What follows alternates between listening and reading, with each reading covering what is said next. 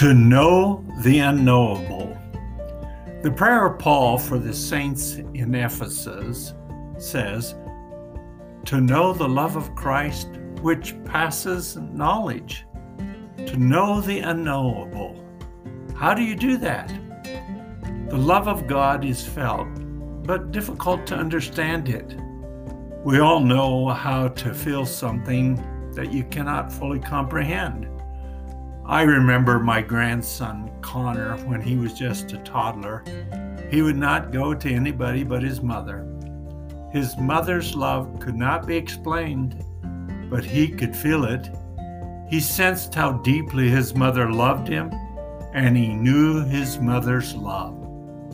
What does a child understand about a mother's love? He cannot understand it or explain it, but he feels it and he knows it.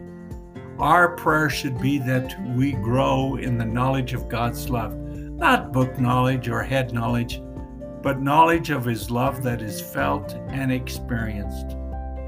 The more we grow in Christ, we not only experience or feel His love, the Holy Spirit reveals truth about His love, and therefore the more fully we understand His love. This love is received through a personal relationship with Christ. God demonstrated His love for us through His death on the cross, and when we accept His gift of salvation, then His love is rooted in us. Romans 5:5 says, the love of God has been poured into our hearts by the Holy Spirit who was given to us. God loves you. There's nothing you can do to make God love you more, and there's nothing you can do to make God love you less. God is love, and that is who He is. Love is an attribute of the very character of God. To know the love of God is not based upon who we are or what we do. God so loved the world. He loves everyone, but for us to experience the fullness of God's love, we must receive Him as our Lord and Savior. We love Him because He first loved us.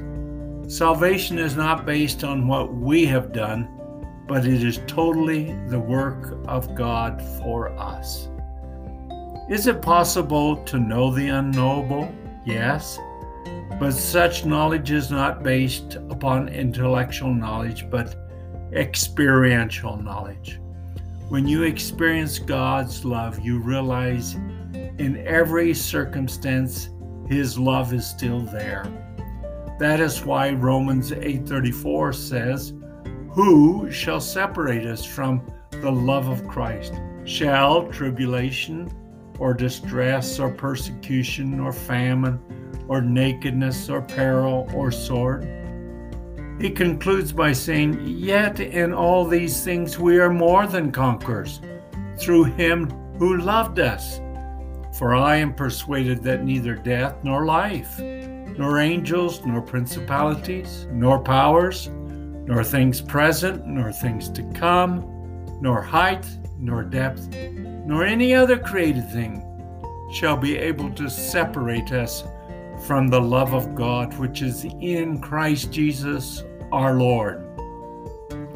As the beautiful hymn written by Frederick M. Lehman says, the love of God, how rich and pure, how measureless and strong, it shall forevermore endure, the saints' and angels' song.